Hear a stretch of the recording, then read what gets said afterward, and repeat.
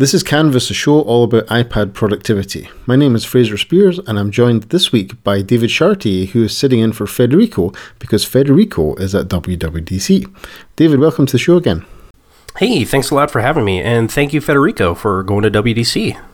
Yeah, he seems to be having quite a good time over there.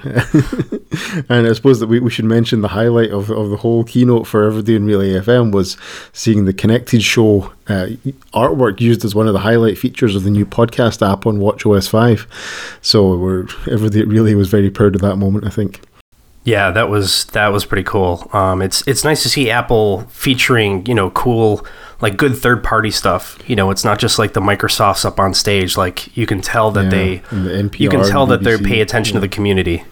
Absolutely. And I think the podcast people do a very good job of that as well. I mean, I don't interact with the iTunes podcast team for any Relay show, but I think that there's a lot of good people working there, and they're pretty responsive to the needs of people like Mike and so on as well. So, yep, thumbs up to Apple. Lots to talk about this week, David. WWDC 2018 is obviously still going on. I think we should probably say up front that we're recording this on Tuesday, the 5th of June. Yes. So we know a little bit, and we're going to mostly reflect on the keynote in this week's show and a few of the bits that have broken in the intervening time.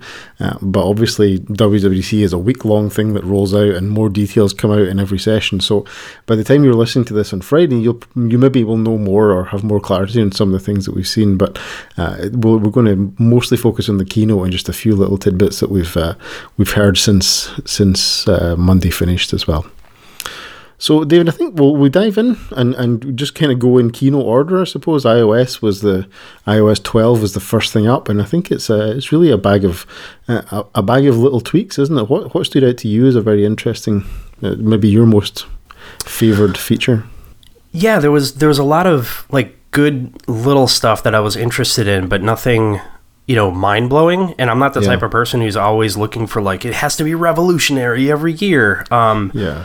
But yeah, I think the first thing that really stood out to me was right front and center when they started talking about iOS was the performance thing, which we have first in our notes here. But that really was surprising to me that they acknowledged, like, yeah, this thing happens when we have new OSs. Like the older devices, it works on them, but it's not great, for the first, point release or two. And they were being really deliberate about saying, we're focusing on your older devices. We want to support you. We want you to have a good experience too. And they're not dropping any devices off the compatibility list this year either, which was also surprising. Yeah, that was definitely appreciated because, as I was saying to you off air, we've got 3 kids in the family, and 2 of those 3 are now quite, they're teenagers. And instead of running 2 phones, we're now running 4 phones in the family. And of course, I've got an iPhone 10, my wife's got an iPhone 7. So we're on reasonably current devices, but the girls are on an iPhone 6 and 6 Plus, and I'm like, oh, please don't let this be the year that I have to refresh all of them. Because those devices are working great, and I think that the problem that we have, I think, over the past few years is that there has become a kind of mainstream perception that Apple basically ruined devices with updates. And I don't mean just in the sense of like they'll deliberately throttle, like with the whole battery throttling thing, but just that your phone is never as good again once you do a big software update. And my wife and I were watching the keynote, not together. She was in the room and I was watching it. And Craig Federighi said, we bring great updates every year. And Carolyn just chimed in and goes, yeah, that muck up my system. I thought, even for my wife to be saying that, was that's the perception now. And I think Apple, it was kind of a mea culpa without actually really coming out and saying it. But it's good to see that that's a focus again. Yeah, that's the funny thing about it, because they've had this emphasis on supporting older and older devices for a while, but it hasn't always been great support.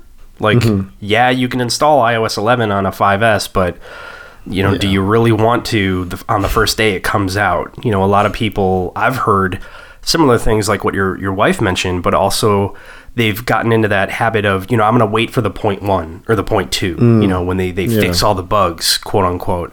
Yeah. People are asking now, is it safe to update? Yeah. That was never a question in iOS 5, Yeah. So I think it's great that they're getting out front with that messaging, and of course we're going to have to see how it actually performs in the fall. But I have seen comments on Twitter from some people that it's only a developer beta right now. They haven't done a public beta yet. It sounds like it's performing pretty well. I've seen a couple people comment about how solid it seems to be.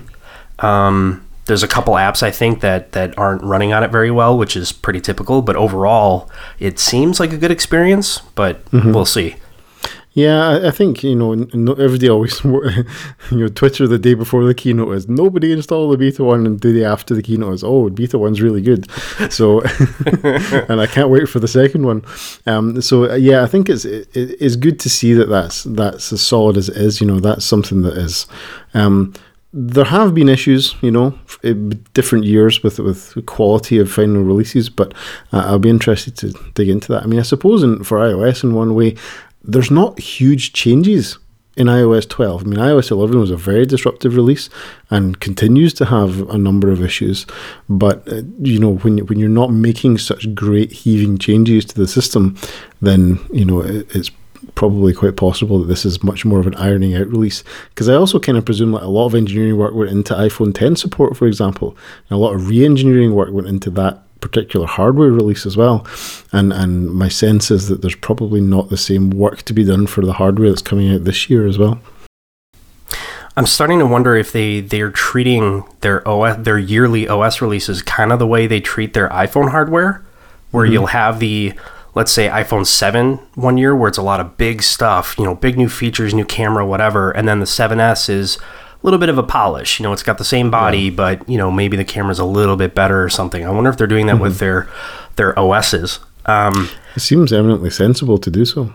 Yeah, I mean, you can only keep firing on all cylinders for so long, until you hit the point where you've got a long trail of bugs and problems to fix. So it'll be nice to see how this release actually ends up in September.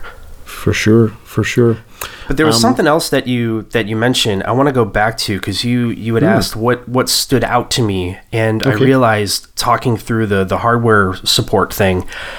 I think what actually really stood out to me was how much they've been listening to the community and to basically some of our grievances. So not just on the hardware thing, I'm thinking about also the time spent. I forget the name of the feature, but it's the new feature that will show you how much time you're spending on your phone and how many apps you're using, and you can limit your time, and there's a lot more parental controls. Yeah, this is the kind of stuff that Google talked about under the sort of rubric of digital well-being, but I don't think Apple gave it a specific kind of overarching title, but they talked about it in similar terms. Yeah, there was that, and then also the new features for managing notifications. Right, like you can group notifications. They'll be stacked together. You'll be able to change notification settings for an app right from the lock screen. You won't have to go and dig all the way into settings.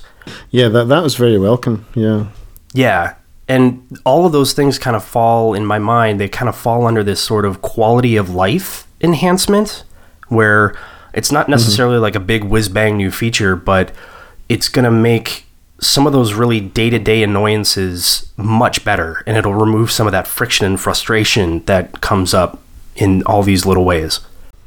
Yeah, definitely. I think that the feature, it's a small feature, but it's one that I really liked, and I'm going to use it all the time, is do not disturb until something happens. So they have do not disturb as a sort of on-off toggle in iOS 11, but in iOS 12 they've got do not disturb for an hour, do not disturb until this evening, but they've also got until I leave this location, or until the end of this event, and that's tied in with your calendar as well. So I think some of those would be really great. I take a lot of meetings at school and things like that, and not having my watch ping off at me all the time whenever I'm talking to parents is going to be really, really valuable. So just some of those little things that where the features, do not disturb was kind of too gross a feature to just keep flicking that on and off all the time during your day, but being able to set it and then forget it, and then it will unset itself at a time that seems appropriate, I think that's going to be very, very helpful as well. Exactly. Yeah, they're solving like some actual sort of real world problems. And the big new features are always fun, but they sort of, how am I trying to explain this? They aren't always like solving a real problem that we already have. Sometimes they're tackling a new issue that maybe you didn't even think you knew you wanted. Yeah. Whereas like, you know, being able to actually tell your phone to turn off for a little while, maybe you want to go into a movie and you want it to turn back on in 3 hours or whatever the time frame is. Yeah. You know, those are little conveniences that are just going to make things better in all sorts of little ways. Mm-hmm. And I think also one thing I think could be a great extension to this feature is, remember iBeacons were going to be a big thing, and they really haven't been a big thing. These little Bluetooth pingers. If there was a kind of iBeacon you could install in a certain place that would sort of prompt people with iPhones to maybe put them into Do Not Disturb, I think that would be great. Like, you know, churches would install them, and movie theaters could install them, and museums could install them, and so on. I think that would be a really nice extension to that. Oh, that's a great idea. Yeah, I think one of the things around this digital health question, though, I think is quite. I've been sort of ruminating on this a little bit. Is like, how much is too much? And it's a wee bit of this kind of postmodern stuff of, well, it's all up to you how much is too much. And I think one of the things that I just wanted to mention a book that I read a while ago. It's called Pressed for Time, and it's by a woman called Judy Wiseman. And she's a sort of time and motion study academic, and she talks about the use of digital devices and the way that interruptions and connectivity relate to the work that you get done. And she has a very subtle kind of approach to it, which is much too complex a book to really explain in one little section of the podcast. But I would recommend people have a look at that book. But one of the things that I took from that book was the idea that overuse of devices is a phrase that people tend to use about other people rather than about themselves. So that, you know, like, you're wasting time. My use is absolutely mission critical. And I think that's just an interesting thing to see, that the line that a lot of these technology companies, Google and Apple, are taking is, we all use our devices too much at some time. But I'm not sure how much people believe that for themselves, and I would be curious to see, you know, maybe it's more like I would like, you know, my partner to put on that feature or whatever, rather than people themselves. And I think it's going to be interesting to see just how much usage that actually gets in the real world. And I think certainly from a kind of marketing and political standpoint, having the parental control aspect to this is very helpful for Apple as a company.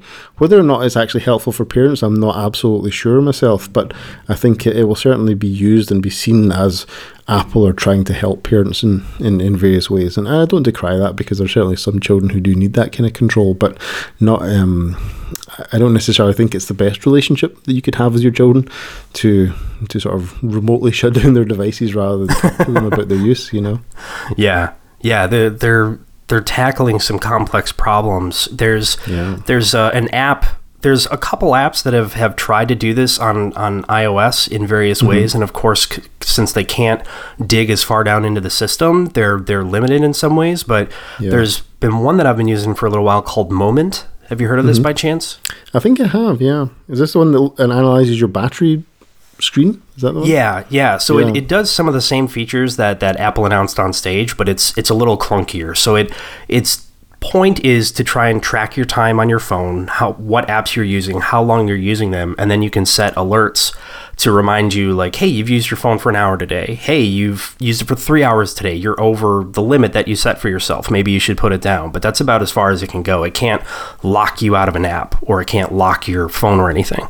But that's been really helpful just to see some of those timers. Like, you know, you've used your phone for an hour and a half today, when I thought I'd been using it for like maybe 10 minutes. You know, you don't always have that perception, but it also has the option to whitelist certain apps.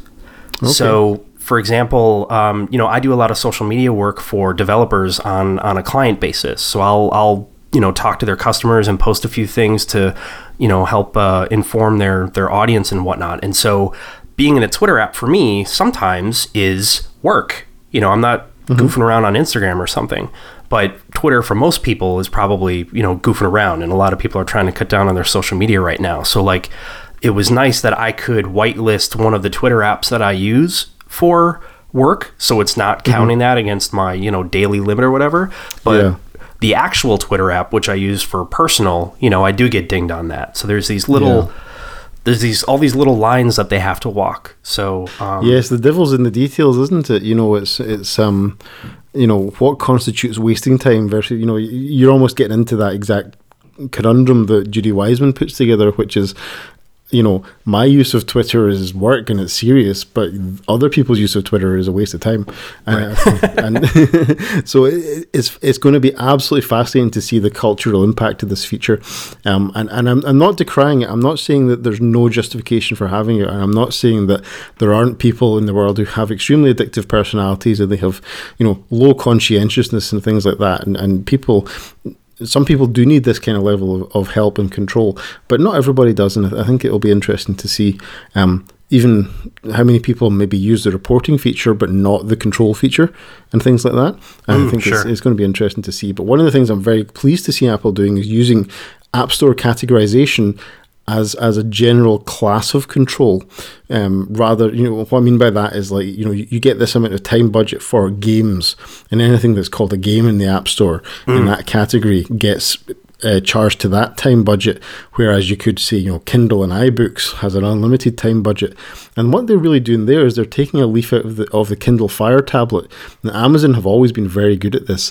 And in a way, you might say what Amazon are very good at doing is pandering to middle-class prejudices. But either way,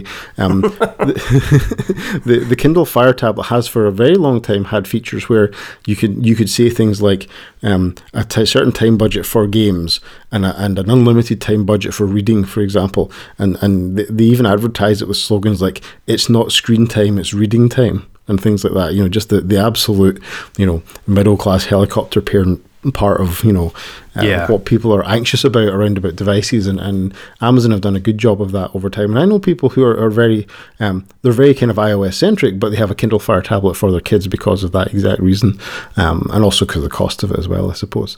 So it'll be interesting to see just how that all works through the system. But and I'm not decrying it. I don't think it's a bad feature or a bad idea. I just think it will be fascinating to see how many people use it and in what way. Yeah, and if it's solving the right problems and offering the right tools to solve their problems versus, missing the mark, and maybe we'll see a 2.0 next year, So yeah, but we're going to have to wait and see that in September for sure. This episode of Canvas is brought to you by SaneBox. I bet every person listening to this show has something they don't like about email, and that's why you need to try SaneBox. While it would be lovely, it's just not practical to delete all your email. There's undoubtedly important stuff in there you have to deal with, but one of the big problems is that all email looks the same. At a glance, it can be difficult to try and decipher which message needs your attention. Well, wouldn't it be nice if your email could be pre-sorted before it even hits your inbox? And this is what SaneBox is all about. SaneBox sorts through your email and moves all of the trivial stuff to different folders, so the only messages in your inbox are the ones you need. And the great thing is that it will work seamlessly with your current system and with any app. One of the best features of SaneBox is called the black hole. All you need to do is move an unwanted email into that folder, and you'll never hear from that sender ever again. With SaneBox, you can also set up email reminders, snooze your email, and so much more. To help you get a little more organisation in your inbox, we've worked with SaneBox to help you get a great deal. Go to sanebox.com/canvas today, and you'll get a 2-week free trial and an extra $20 credit just because you listen to this show. You don't have to enter your credit card information unless you decide to buy, so there's really nothing to lose. Check it out today and get your email finally under control. That's sanebox.com, sanebox.com/canvas. You mentioned notifications. I think that's an interesting one as well, but I'm still a little bit disappointed that we don't have a report abuse button right on that management screen. Yeah. I think that there are absolutely some developers who are simply abusing the notification system to send adverts and the so-called kind of re-engagement messages that they send to try and get you to use their game or their app again when you haven't used it for a while. So I think there's still more could be done there, but I suppose putting a kill switch right up front and center is the next best thing that Apple could do, and it doesn't cost them anything to do that, whereas if you had a report abuse button, you'd have to have staff somebody to look at that and so on and so on, but if they just give you the turn off button. I've been thinking about that since I saw those features yesterday, and I wonder if it's a tough line to walk because it's easy to get annoyed if you've been getting a lot of notifications, And, Yeah. maybe one notification comes in from an app that you actually use and did want, but, maybe it's the wrong timing. And I wonder if having that report button right there would lower that bar just a little too much and cause a lot of false flags, I guess is what I'm thinking.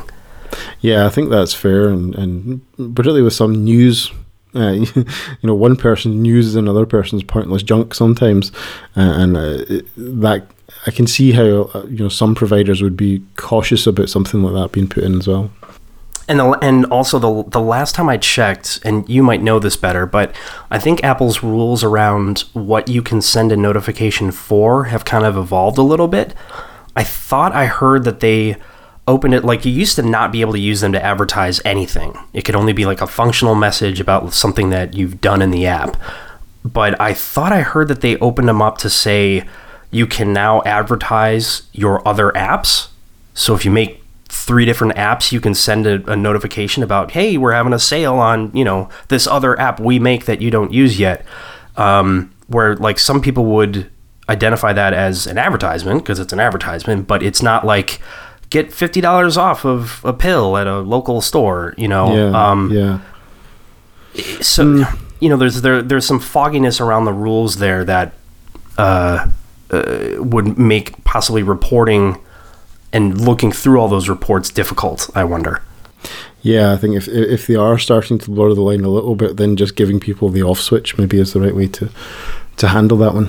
Yeah. What do you think about the new Animoji and Memoji? I've never felt so old as watching that part of the demo. It's funny. I'm 38 now, so okay. I guess some people would consider me old, but I try not to. I really enjoy this stuff. I think it's fun. I think it's a wonderful use of some of this amazing technology that they've built into the phone, and I think people enjoy these tools that make being creative really easy. So I loved it. I thought it was a great idea. I have a few friends who, let's say, bent their rules about installing betas, and they did it right away yesterday. And of course, the first thing they all did was make their Memoji and send it to me and send me a bunch of videos. So it was like the first thing that they ran to go try. So I think there's something there. Yeah. I mean, it will undoubtedly sell phones, and I remember when I got my iPhone 10, I got it, and I didn't really discuss with my wife whether or not I was going to get it. I just came home with it, and I was unsure about the reception I was going to get at home, shall we say. But the first thing I did was I pulled out iMessage and I showed it to Georgia, our 5-year-old, and put the pig face on, and she laughed. And then she said, "Oh, it's laughing because I'm laughing," and we all laughed, and everything was fine. I thought, yeah, now I know why Apple built that feature.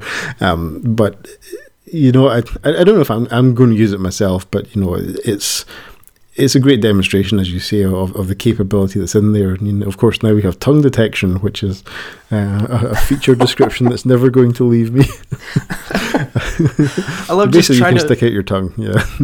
I love trying to imagine these meetings where they come up with this. We've got the Animoji, but how do we improve this? How do we go to the next step? And someone's like, "Let me stick my tongue out." And a bunch of boardroom with a bunch of engineers trying to figure out what they should do next. And it's like, let's focus on the tongue. That's what to do next. Yeah, quite possibly. The Animojis, the sort of the self emoji is a very interesting one, just because of the staggering range of customization that you can apparently do with this. It seems to be just unbelievably twiddleable with all over. Yeah, you don't see. I feel like we don't see that level of customization out of Apple very often. They're not. They don't let you change the colors of the menu buttons on macOS or anything. And your wallpaper options are pretty limited. That kind of stuff. So it's nice to see them adopting that, and they've kind of done it in the past with like when they diversified the emoji. Like a lot of the human emojis, they added like skin tones to them. Mm-hmm. So it's nice to see those options where you can really get the one, you can really make the Memoji that really is you, or maybe just your digital you. Yeah. Because like it'll be everywhere soon. Yeah. I'm pretty sure mine's gonna have like purple hair and stuff that I don't do in real life. Yeah. I'm that kind of person. So what else did we get? We got there's some updates to photo sharing. Some ideas like you can it can identify people in group photographs and offer to share with the people in the photograph, and then does a sort of reciprocal step where once somebody's received all those photographs, it will find their photographs from the same event and then offer to share them back with the person who shared the first set. That seems like an interesting idea, but also very clearly like Apple trying not to have that relationship information in their cloud. Yeah, that was really interesting, especially because do you remember an app called Color? Yes, yeah. Do you remember what it did? It was a sort of photo sharing app in a way, a sort of group photo app. Is that what I'm thinking of? The idea was, let's say you have a whole bunch of friends and you all install this app called Color, and you all go to a party at someone's house. Color would, while you're taking photos, Color would use your microphone and the ambient noise in the room to figure out that you're all at the same party, and it would just automatically share everybody's photos at that party with everybody else that was there. Huh. And so it was an interesting idea, but it was one of the apps that really started stepping into that creepy area of like, I don't want the microphone on all the time when I'm just taking photos, sort of thing. And so kind of a neat idea, but, Apple bought Color. The guy's name, what's his name? Bill Nguyen, I think, if I'm pronouncing that right. Apple bought Color, and its interface for browsing your photos is actually what became Photos in iOS as we know it now, where you can like zoom into, your most recent events, but then zoom way out and you see that big quilt of like all the photos over the past couple months and year. That interface is basically straight out of Color, and I couldn't help when I was watching this reveal on stage that this feature is kind of that idea of sharing photos from the same event or the same people, but with the proper amount of sort of privacy and user engagement. Yeah, inserted into it. It's kind of a new generation of technology in it, isn't it? Using face recognition and GPS tagging rather than, audio fingerprinting of the environment, isn't it? Yeah, because, these apps, Apple easily could just do the features that Color had and automatically share these photos with everybody else that was at the party because, sure, why not? Everybody would want those photos, but they're adding those controls to make sure that the user wants to do this. So it's a combination of all this machine learning, AI, fancy stuff, but then also checking with you first before it starts actually sending data to anybody. And I think they're walking they're walking on the best side of that line. I feel pretty comfortable with it. Yeah, they're leaning so heavily on iMessage as a transport, that it's almost like iMessage is on its way to becoming a private Facebook. If you think about it, that's the kind of problem in your social life that you would use Facebook to solve in your past time, and millions of people would even today. But if you like privacy and everybody's on an iPhone, then do you actually need to do more than iMessage sharing? Yeah, you're kind of right, because between iMessage and like iCloud photo sharing and these new photo sharing features coming in iOS 12, it's like not diversified. It's sort of what's the word I'm looking for? It's not one single decentralized. Product. Decentralized. There we go. Yeah. You do your chatting and your posting, quote unquote, in iMessage, and then your photos in iCloud. Yeah, that's interesting. Yeah. It's interesting to see how that will evolve, and you've also, of course, got Apple Pay Cash in there as well, which is another kind of social feature that people use in different platforms. Let's keep an eye on where that goes, eh? Yeah. Okay. What else is going on in iOS 12? I suppose one thing to say, David, is that not much action for iPad. This is the iPad show, and we're mostly just talking about generic iOS features, but nothing really particular to the iPad apart from some tweaks to swipe gestures to make it a little bit more like iPhone 10. Yeah, it's going to get, I think, a lot of the features that were announced on stage, like the performance improvements and notification updates and stuff. It won't have an emoji, at least as we know it now. It would need that the front-facing camera that the iPhone 10 has, and hey, there's always room to put that in an iPad down the road. Did you notice that on the iPad layouts, the date and time and the signals have been moved to either end of the status bar, and there's now just a huge gap. There's a huge gap in the middle of the status bar on the iPad. Indeed, yes. So anyway. Yeah, I thought I saw a headline about that, like iOS 12 beta, hints at Face ID coming to iPad. So that would make a lot of sense. Yeah, for sure. I think I think last year was sort of the big iPad release. I mean, that stuff felt like it had been in the works for a while. It was such a radical change, and I know you've had some complaints about it. But I wonder if that is a great case where, Apple did a lot of work and released the really big radical changes to the iPad's interface and how a lot of things work, and now this year is meant to be some refinements on that. Yeah, for sure. I think that's, iOS 11 certainly has got, or the iOS 11 concept has got some refinement that it needs. So, and I think a lot of those things, to be honest with you, I mean, I have some fundamental problems with iOS 11 from a design point of view, but there are just some things that, with a little bit more time and a little bit more prioritization, there are some issues there that could have just been ameliorated significantly just by doing a couple of extra features. And I'd be curious to see whether some of those come in iOS 12. So, yeah, we'll see what the future holds for iPad.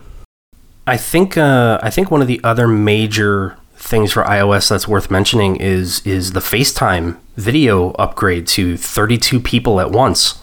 Yep. That I did not expect. I actually did expect this, and I'll tell you why. Is that I know somebody who works at Apple who moved from what was a major project, and he moved to the FaceTime team, and I thought, you don't move a guy like that to the FaceTime team unless something big is going to be built there. So, and I was fairly certain from like the day I heard that he moved to the FaceTime team that it was going to be something like multi-party FaceTime. Now, I certainly didn't think it was going to be 32 people. That's really pushing the boat out. But I felt sure that FaceTime was due for quite a heavy overhaul when I heard who was going to work on it. Now, I'm not one of those people who says finally for everything, but video FaceTime between more than just two people is something that I am surprised took this long, because iChat had, I think you could do 3 or 4 people way back in the day. And yeah, it had a kind of cover flow style interface, didn't it? With you're in the middle and then people were sort of angled on either side. Yeah. And that, I mean, I could see maybe leaving that out for like the initial FaceTime reveal when Apple first released it, but I'm surprised it took this long to get more than just support for more than just 2 participants. But that it was great to see. The demo looked really good. Of course, that's something you're actually going to have to get your hands on and see how well it works in real life. I don't know if they had 32 on stage, but they had quite a few people, and it looked great. Yeah, it wasn't exactly clear to me that the demo showed these kind of floating panels where the participants who were talking, but there was this thing that they called the roster at the bottom, I think they called it. And that seemed to be, there seems to be some integration between like a group iMessage and a multi-party FaceTime calling room, if you like. And I think there seems to be some way whereby people can be like, able to join the conference call but not actually joined it, and they can be invited in or something like that. I'm not entirely sure how that's going to work in practice, but I think it's potentially a very interesting and powerful thing to have available. And again, a little bit more of your sort of private Facebook. Yeah, good call. This episode of Canvas is also brought to you by Eero. With Eero, you'll never need to worry that your Wi-Fi isn't fast enough to stream movies or download files, because Eero have created the Wi-Fi setup of dreams, a fast, reliable connection throughout your entire house. The second generation Eero includes a third 5 GHz radio, making it twice as fast as before. Whatever your Wi-Fi needs, Eero will blanket your entire home in fast, reliable Wi-Fi. It sits flat on any surface, just plug it into the wall with the included power adapter and you're ready to connect your Eero either with Ethernet or wirelessly. And the included thread radio means you can connect to low power devices like locks, doorbells and more. And they also have the tiny Eero beacon. All you need to do is plug it into a wall and expand coverage to any room, so you don't have to move to a different part of the house to get the internet speed you want. and even includes a built-in LED nightlight with ambient light sensor. The Eero app lets you control the network from your phone, and it's no hassle to create and share a guest network too. Plus, their customer support is phenomenal. You can call and get hold of a Wi-Fi expert in just 30 seconds. You can get your own Eero system, including one second-generation Eero and 2 beacons for just $399. This is everything you'll need to get started. And you don't have to wait weeks to get hold of your new dream Wi-Fi setup. Listeners of this show can get free overnight shipping to the US or Canada when you head to Eero.com and use the promo code CANVAS. That's EERO.com with the promo code CANVAS for free overnight shipping. We thank Eero for their support of this show. We cannot let an episode of this show go by without talking about what became of Workflow, and Siri Shortcuts is the new name for Workflow, I believe, and it's clearly significantly changed from the Workflow app that we know and love today, but I think that was a kind of potential star of the show. I think Apple has reframed the idea of Workflow in a very interesting way to kind of put it under the rubric of Siri, but I think it's potentially going to be, you know, an even bigger deal than Workflow already is in iOS. Yeah, it was sort of an assumption that Apple's going to work Workflow into. I felt like it was kind of a foregone conclusion. Just how they were going to do it was kind of the big question. And I agree that Siri was a really interesting idea and a clever way to do it. But I as I understand it, apps can also tap into that.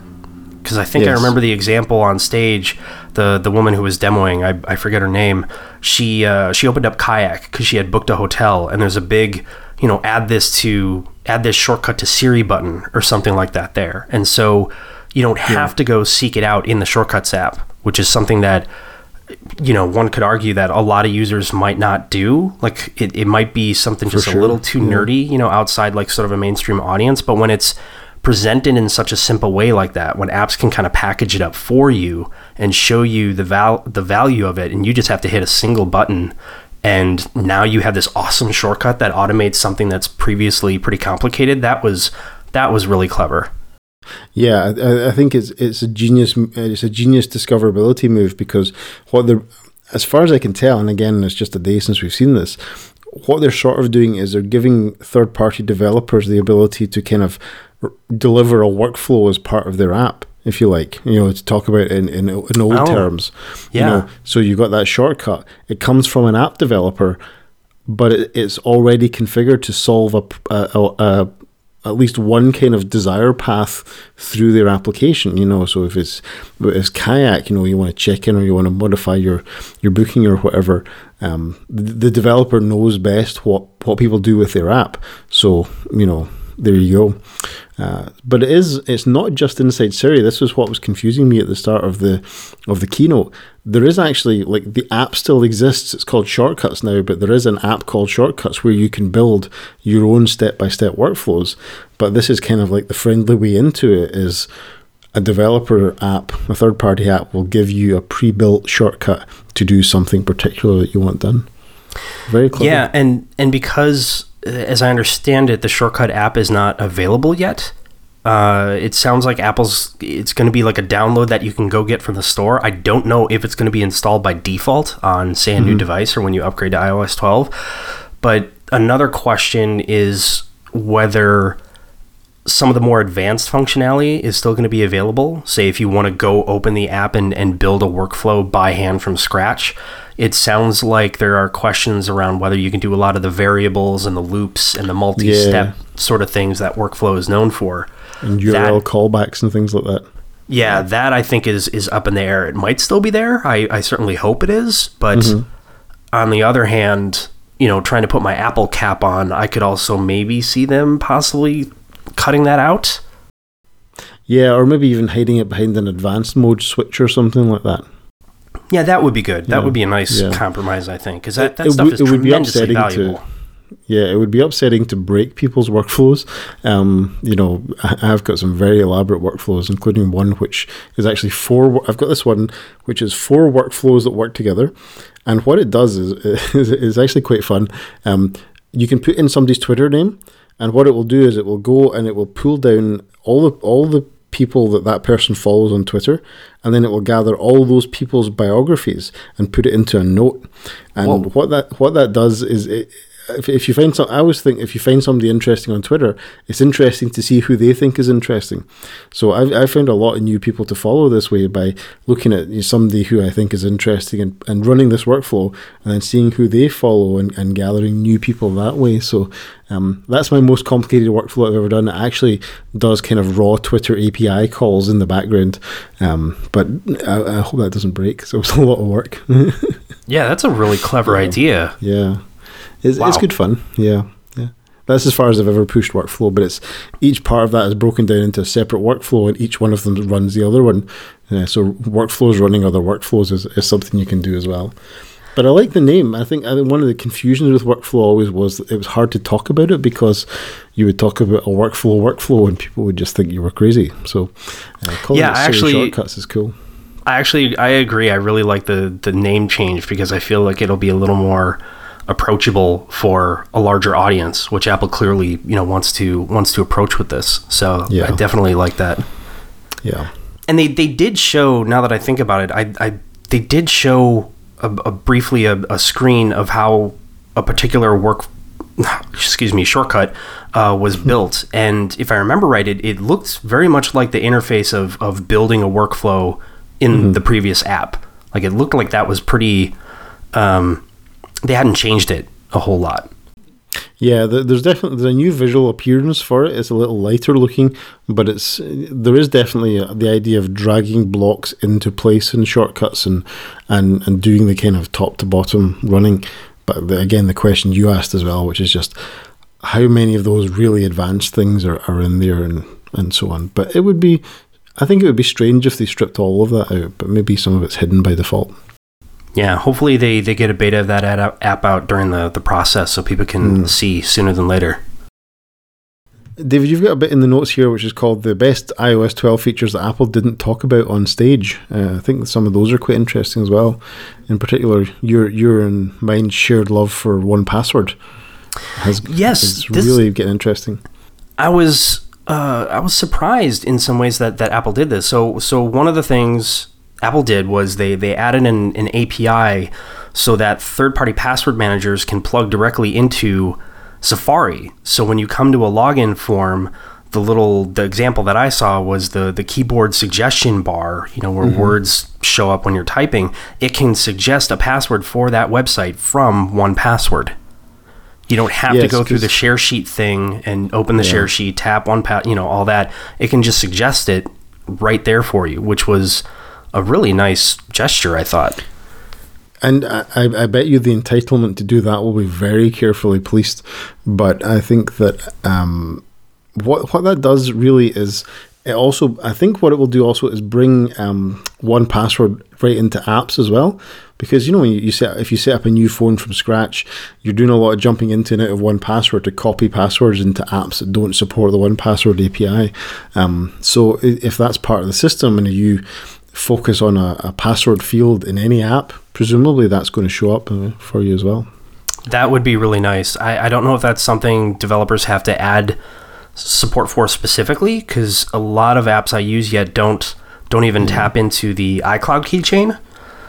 So, I don't know if that's something Apple has to kind of broadcast more and developers have to do work to add support for or what, but yeah.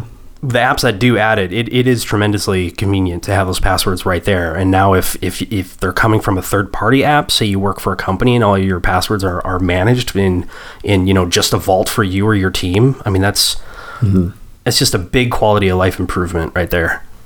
Yeah, I think it's huge. I mean, one of my projects for next year is to move all the teachers in my school onto 1Password for Teams, and it's features like that are just going to. I'm just going to be like, just press this button and your password will come. It's fine, and I don't have to talk about going into the share sheet and then doing your Touch ID and blah, blah, blah. Yeah. So those are the kind of things that are going to really drive adoption, I think, of things like 1Password. And speaking of passwords, another one of these little features that I thought I had seen on stage, but apparently it wasn't, was autofill for SMS verification codes. So when you're logging into whatever and you have like a two-factor thing and it wants to send you a code just to verify that you're you, apparently iOS 12 can just grab that code out of the message and insert it into the web page for you, which, you know, it is something you can do on your own. It's usually a short code. It's not hard to remember, but it's tedious. And if you forget, then you got to do it all over again. And so that's just going to be one of those other, it's a little thing, but it's a big quality of life improvement. It'll be interesting to see if that works over continuity as well. So say you're logging in on your Mac and you've got your phone beside you. Ooh. Would handoff support getting that across? That would be very interesting. Yeah, I mean, I've seen those messages show up on my Mac because I have that set up. My Mac can, you know, my phone will relay text messages to my Mac. But yeah, I wonder if we'll talk about it briefly here in a little bit. Was it Mojave? macOS Mojave? Yeah, I wonder if it'll go that extra step. It'd be interesting. The next step, of course, is to automatically delete these messages out of your messages when you're done, because that's one of the reasons why I don't turn that on, is because I'm always deleting these two-factor SMSs, and then you've got to delete them from your Mac as well, and blah, blah. So I don't blame you there. Quality of life improvements. I think that's a really nice way to describe this WWDC, I think, is quality of life enhancements all over. Yeah, there are all these little interactions that you have throughout the day, and when these little changes show up, I mean, it's going to save so much time and like little bits of frustration, and that stuff adds up. Absolutely. One thing worth mentioning, almost as a foreshadowing, is that it was very surprising to see that stocks and voice memos got engineering effort put into them this year. And I didn't really get why this was until I realized why it was, and then it was confirmed later on in the show. But we'll talk about that in the macOS section. WatchOS 5. I don't know if you wear an Apple Watch. I'm a huge fan. Yeah, I'm a big fan. I got an original pretty quick after they came out, and I love mine. I really do. And one thing that stood out to me on stage is it feels like Apple is polishing the message around the watch a little bit better. I remember they said, I believe it was, we're going to help you stay active and connected, better than ever, or something like that. Yeah. And those two things really distill the watch down to what it means to me. It helps me get active, it helps motivate me, and it keeps me connected to like the things that I really want to tap me on my wrist. Yeah, for sure. And I think that they're starting to open up the watch as well.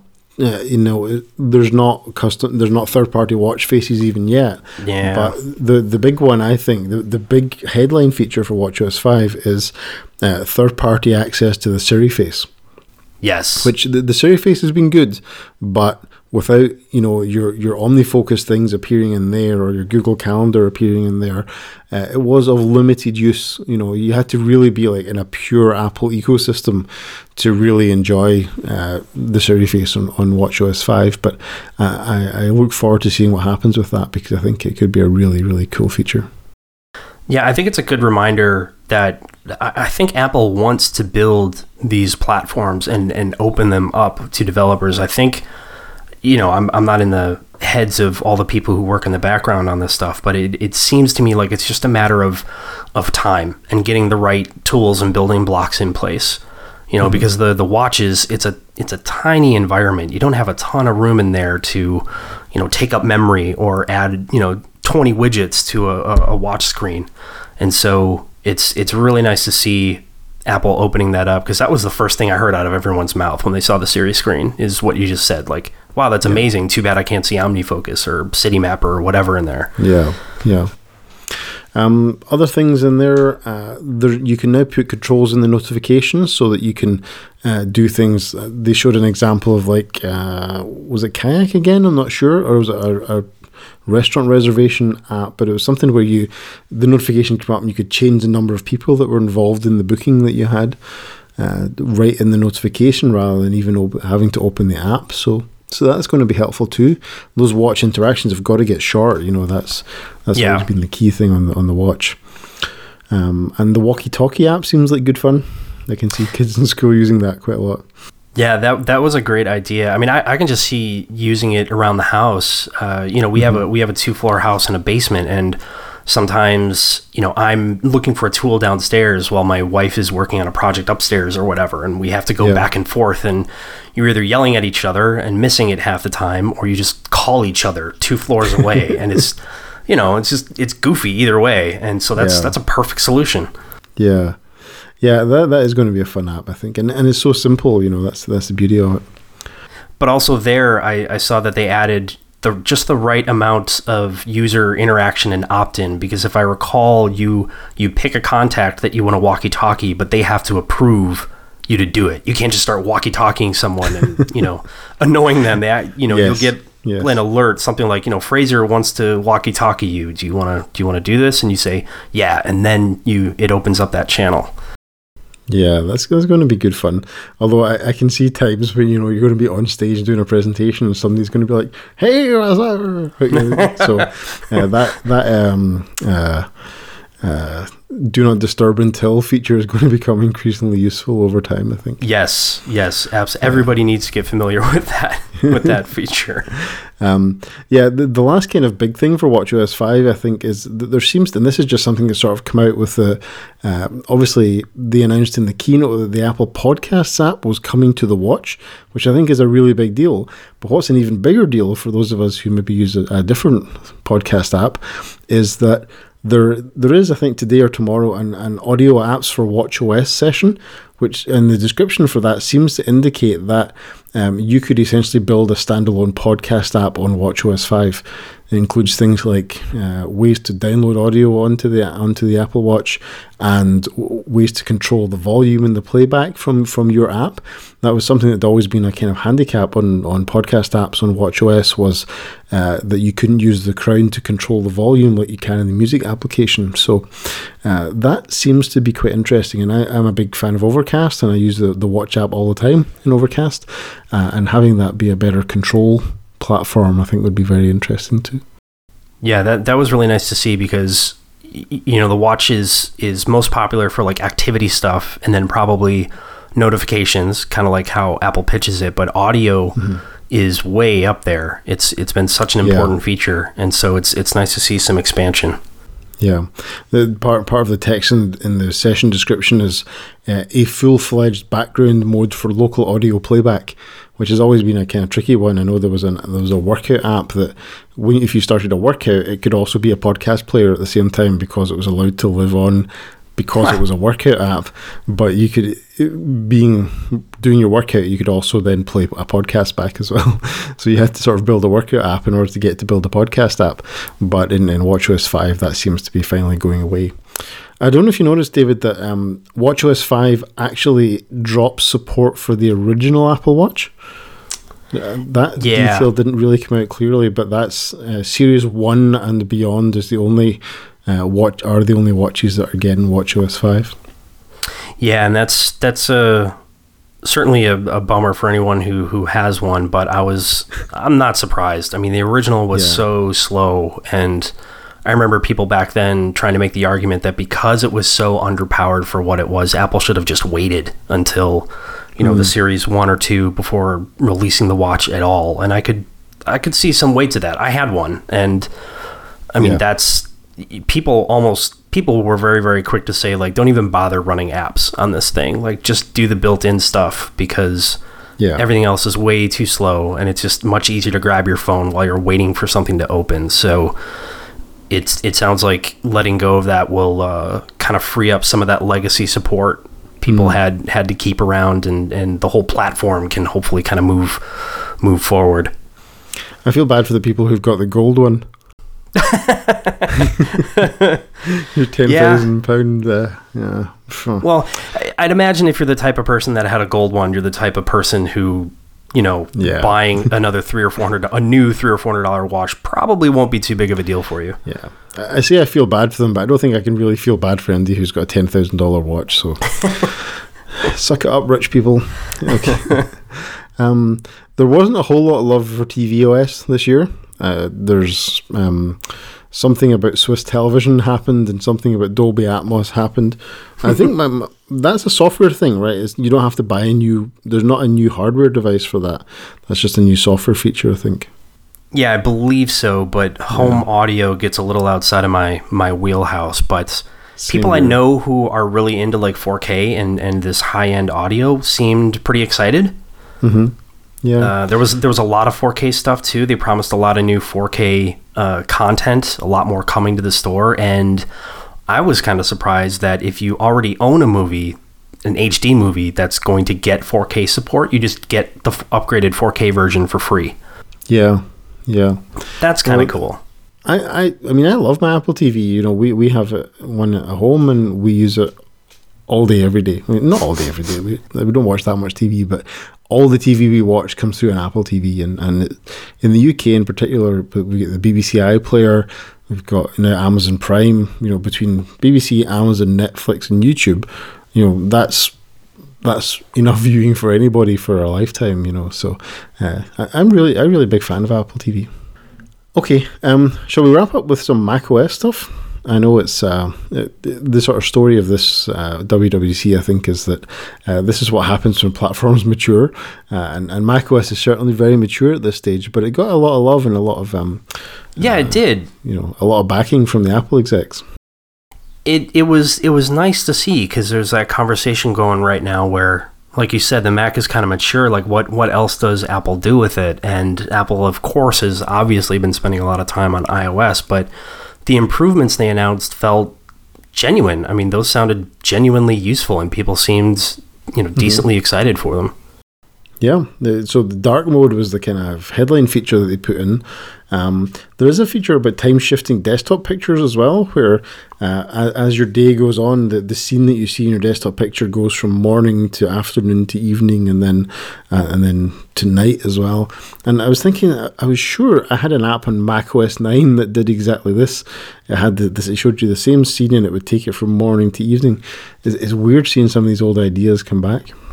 It strikes me as basically the concept of live wallpapers from iOS, and of course tons of other platforms. It's not like iOS was the first to do that, but I think I had a similar app on OS X in the early days that was sort of a theming app where you could change everything. You could change the menu bar and all that stuff, and do all these things that I'm sure were blasphemous to Apple. Yeah, I can't remember the name of it anymore, but yeah, that was an interesting little style thing they added in. Yeah, and they're also letting you. This is completely, this is gilding the lily in every possible way. But you can, how the blue highlight for the menus on the Mac now, you can actually choose your own tint for that. So you can do a whole black and red OS if you want as well. Oh, I missed that. That's cute. Yeah. Wow, they're opening that up. The other thing I thought was very interesting, given my kind of history in the olden days as a sort of Mac nerd, is this idea of the desktop file stacks, where then this is where your messy desktop can be organized into file type groups, so you can have presentations and then screenshots and then documents and so on, and inside these piles you are visually stacked multiple different files. Now, this is an idea as a user interface concept. I'm certain this idea has been around for about 20 or 30 years, and it's always been back in the olden days. I don't know if you remember this, David. Like every macOS version that came out, people were like, "Oh, piles is going to be implemented at this point," and they sort of did it with stacking files in the dock a little bit when you had like the download folder and stuff. But this is kind of the final that idea that I'm sure was like in early papers about the Macintosh UI design, or maybe even before, this idea of stacking files in a single icon that represents a pile of files that you would then manipulate in some way. It's finally here. I guess they've run out of other ideas, so they're now down at the bottom of the stack of ideas, if you like. But it's interesting, just fascinating from a history point of view to see that coming, and I'm sure that's been an idea that's kicked around for years and years and years. And it's something else that I think I'll whip out the finally card on, because for so long, I mean, so I work at home, which means I also get out to a lot of cafes. I go to some conferences, so I see a lot of desktops around out in the world. People from all walks of life. Not a pretty sight usually, is it? And yeah, it's never a pretty sight. Almost never. I can't remember the last desktop I saw where it was like, wow, that person takes care of their files. And it's been this problem for so long that the desktop has just been this tool that people kind of defaulted to because it's right there, so you can kind of get your files quickly. And it became pretty clear to me a while ago that people just hate the file system. Most people, obviously not everybody, but they just don't want to deal with it. So they just save it to the desktop, and it becomes this terrible cluttered place. And it was one of the reasons why I really liked what Apple was doing with iOS in the early days of getting rid of that whole concept and reversing it. Instead of having your files sitting in front of your face, you have your apps, which are sort of your portals into the files you care about for that particular task. And Finder has just been stuck pretty much as it is right now for years. I mean, Apple hasn't really touched it a whole lot, and so this is a problem I feel like that's been sticking around for a while, and I'm glad to see Apple make an attempt to solve it. Whether or not it becomes something that people like to use, whether it's solving this problem in the right way, of course, we're going to have to wait and see. But finally, Absolutely. I think it's an interesting idea. iOS clearly has not succeeded in shifting the industry away from the file first model. And of course, you see files on iOS as well, which interestingly didn't get any love. I was wondering whether files might have got some love in iOS 12 because it's still a pretty basic application. But just sort of looking at that, I think if you think about all the computer users in the world, of the computer users of the world, how many of them have achieved competence with a hierarchical filing system? Is it even half? Probably not, right? No. And how many of them have achieved mastery of that? Is it even 10%? I look at my own file system and I'm like, well, I'd love it to be more organized than that, but it's just not that organized, and there's your work is almost too dynamic to be keeping filing it away all the time. So, we still haven't got to the place with files where somebody needs to do a Gmail for files. The way that Gmail changed the model from filing to search. We've been sort of trying that for years and years and years on the desktop. We've never quite got there with it. So there's been all kinds of computer science research about that and a user interface research around about search first interfaces and things like that. But we've never quite got away from the traditional hierarchical filing system.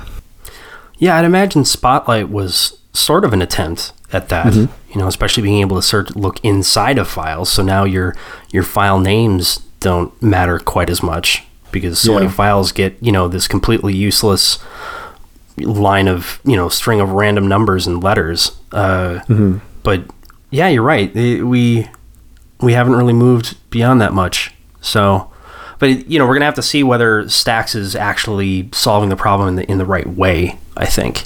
Absolutely. And I suppose we can't really finish, David, without talking about the big story, the sort of one last thing that came just right at the end of the keynote, which was the announcement of, they didn't call it this, but what we've kind of been hearing about for a while is Project Marzipan, this idea of being able to take an iOS app with very little or no changes and essentially run it on the Mac.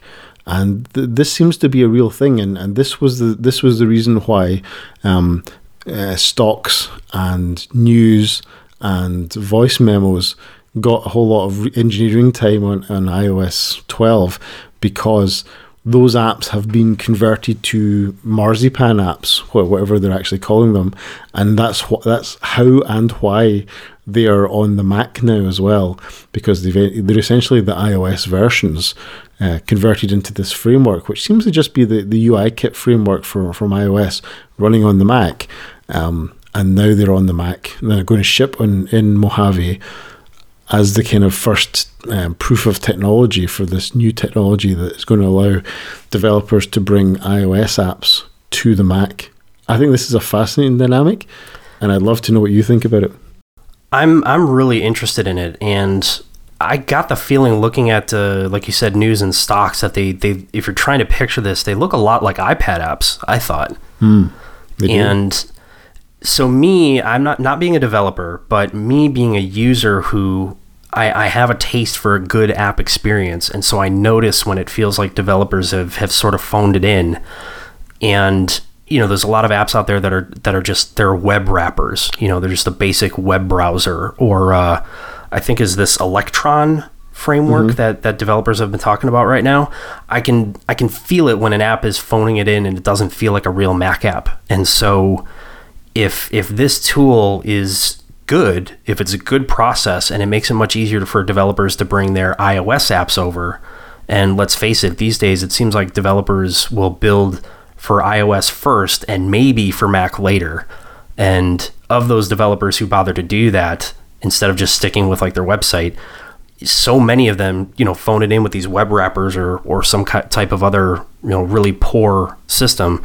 If this is a much easier route to bringing a more native, better experience to a Mac version of an app, I'm really interested in it. It's fascinating. It speaks to the extent to which any useful app today is a front end to a cloud service and not a local experience by itself. How many apps that you launch on a regular basis now are just purely self-contained on any one device that you have? I mean, BB Edit, Word, there's not many apps in your app folder on either platform where there's not some kind of back-end service that goes along with it. And I think you think of an app like Ulysses, for example, which has got a great iOS app and a great Mac app, that's a lot of effort for any developer. And obviously iOS is the dominant platform at Apple. We've known that for several years now, if not longer. But here's a question that I want to pose to you, right? What is the future for the 12.9-inch iPad Pro and keyboard combination in a world where you could buy a MacBook with the same amount of storage, similar processor, slightly slower actually, for basically the same amount of money, and the MacBook will run all the iOS apps that you want, and it will run things like Chrome, for example, if you really need, as I do, high-powered Google Docs, for example, for work. What's the future of that platform? I think that's a fascinating dynamic. I think it comes down to thinking about the purpose of what you want to do. Because, to use an example, look at somebody like an artist.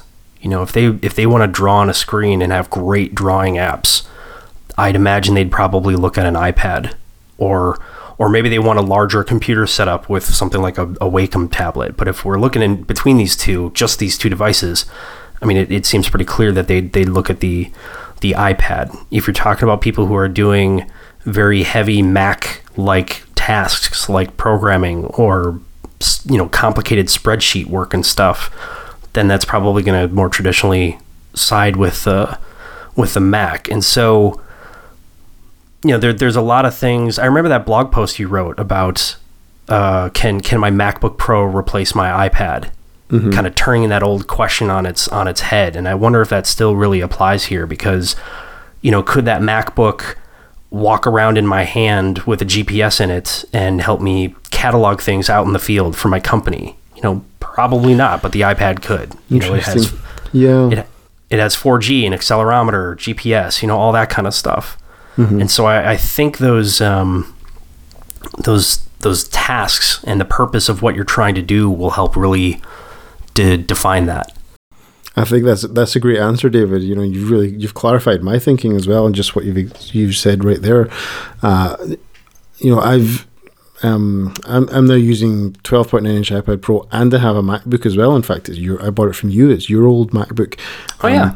And balancing off those two things, I'm finding myself spending less time on the iPad in a work context, at least, because I feel like because it's the big iPad, right? And I think this is probably a different story.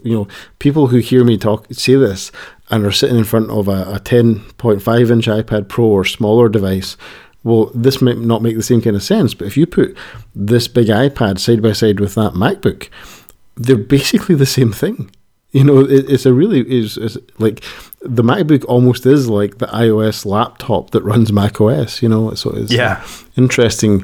They're just at that crossover point, where the two platforms kind of meet. That's the nexus, and it's kind of weird having both of them, to be honest with you, but that's the kind of idiot I am, just to have too many computers in my life. And this is a great time to mention, so that that crossover between like a big iPad and a small MacBook, like you mentioned, is part of what I think was fueling a lot of the rumors and speculation about whether Apple would combine the OSs or create some hybrid or bring iOS to the Mac or vice versa. And I think it was Craig Federighi, might have been Tim Cook, I can't remember, who very clearly answered that question on stage. Yeah, that slide is going to be in memes forever. The big slide that just says no. Yep. Yeah, it's a great GIF, just a giant no that falls in. So Apple seems very clear that that is not going to be happening at least anytime soon. Yeah, so it's going to be interesting to see, first of all, how much adoption this gets. But it looks like if it is like a near zero or zero cost translation from iOS, wouldn't it be nice to have a Netflix app on your Mac, as opposed to the website? And it'll be interesting to see just how that all moves and flows over the next couple of years, because there are definitely, I'm sitting in front of a Mac looking at my notes here, but I'm actually recording the show on my iPad in Ferrite, and that app Ferrite is a great app. It's actually nicer to use than many audio editors on the Mac. So could Ferrite come over to the Mac? Oh wow! With this system, that would be a great feature. It's going to be fascinating to see how that all plays out.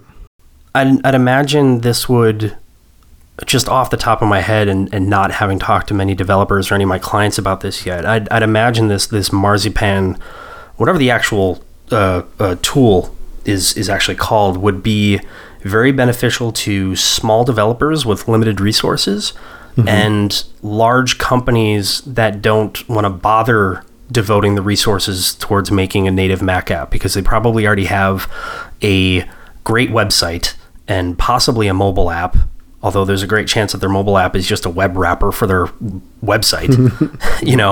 So I wonder if this tool will be really helpful for those two ends of the market, where you're a mobile developer, you wanted to target the iPhone for X, Y, and Z reasons, you'd love to have a Mac app, but you don't have a Mac developer, you don't have the time to manage two separate apps, whatever the situation. I wonder if this will be a big help there.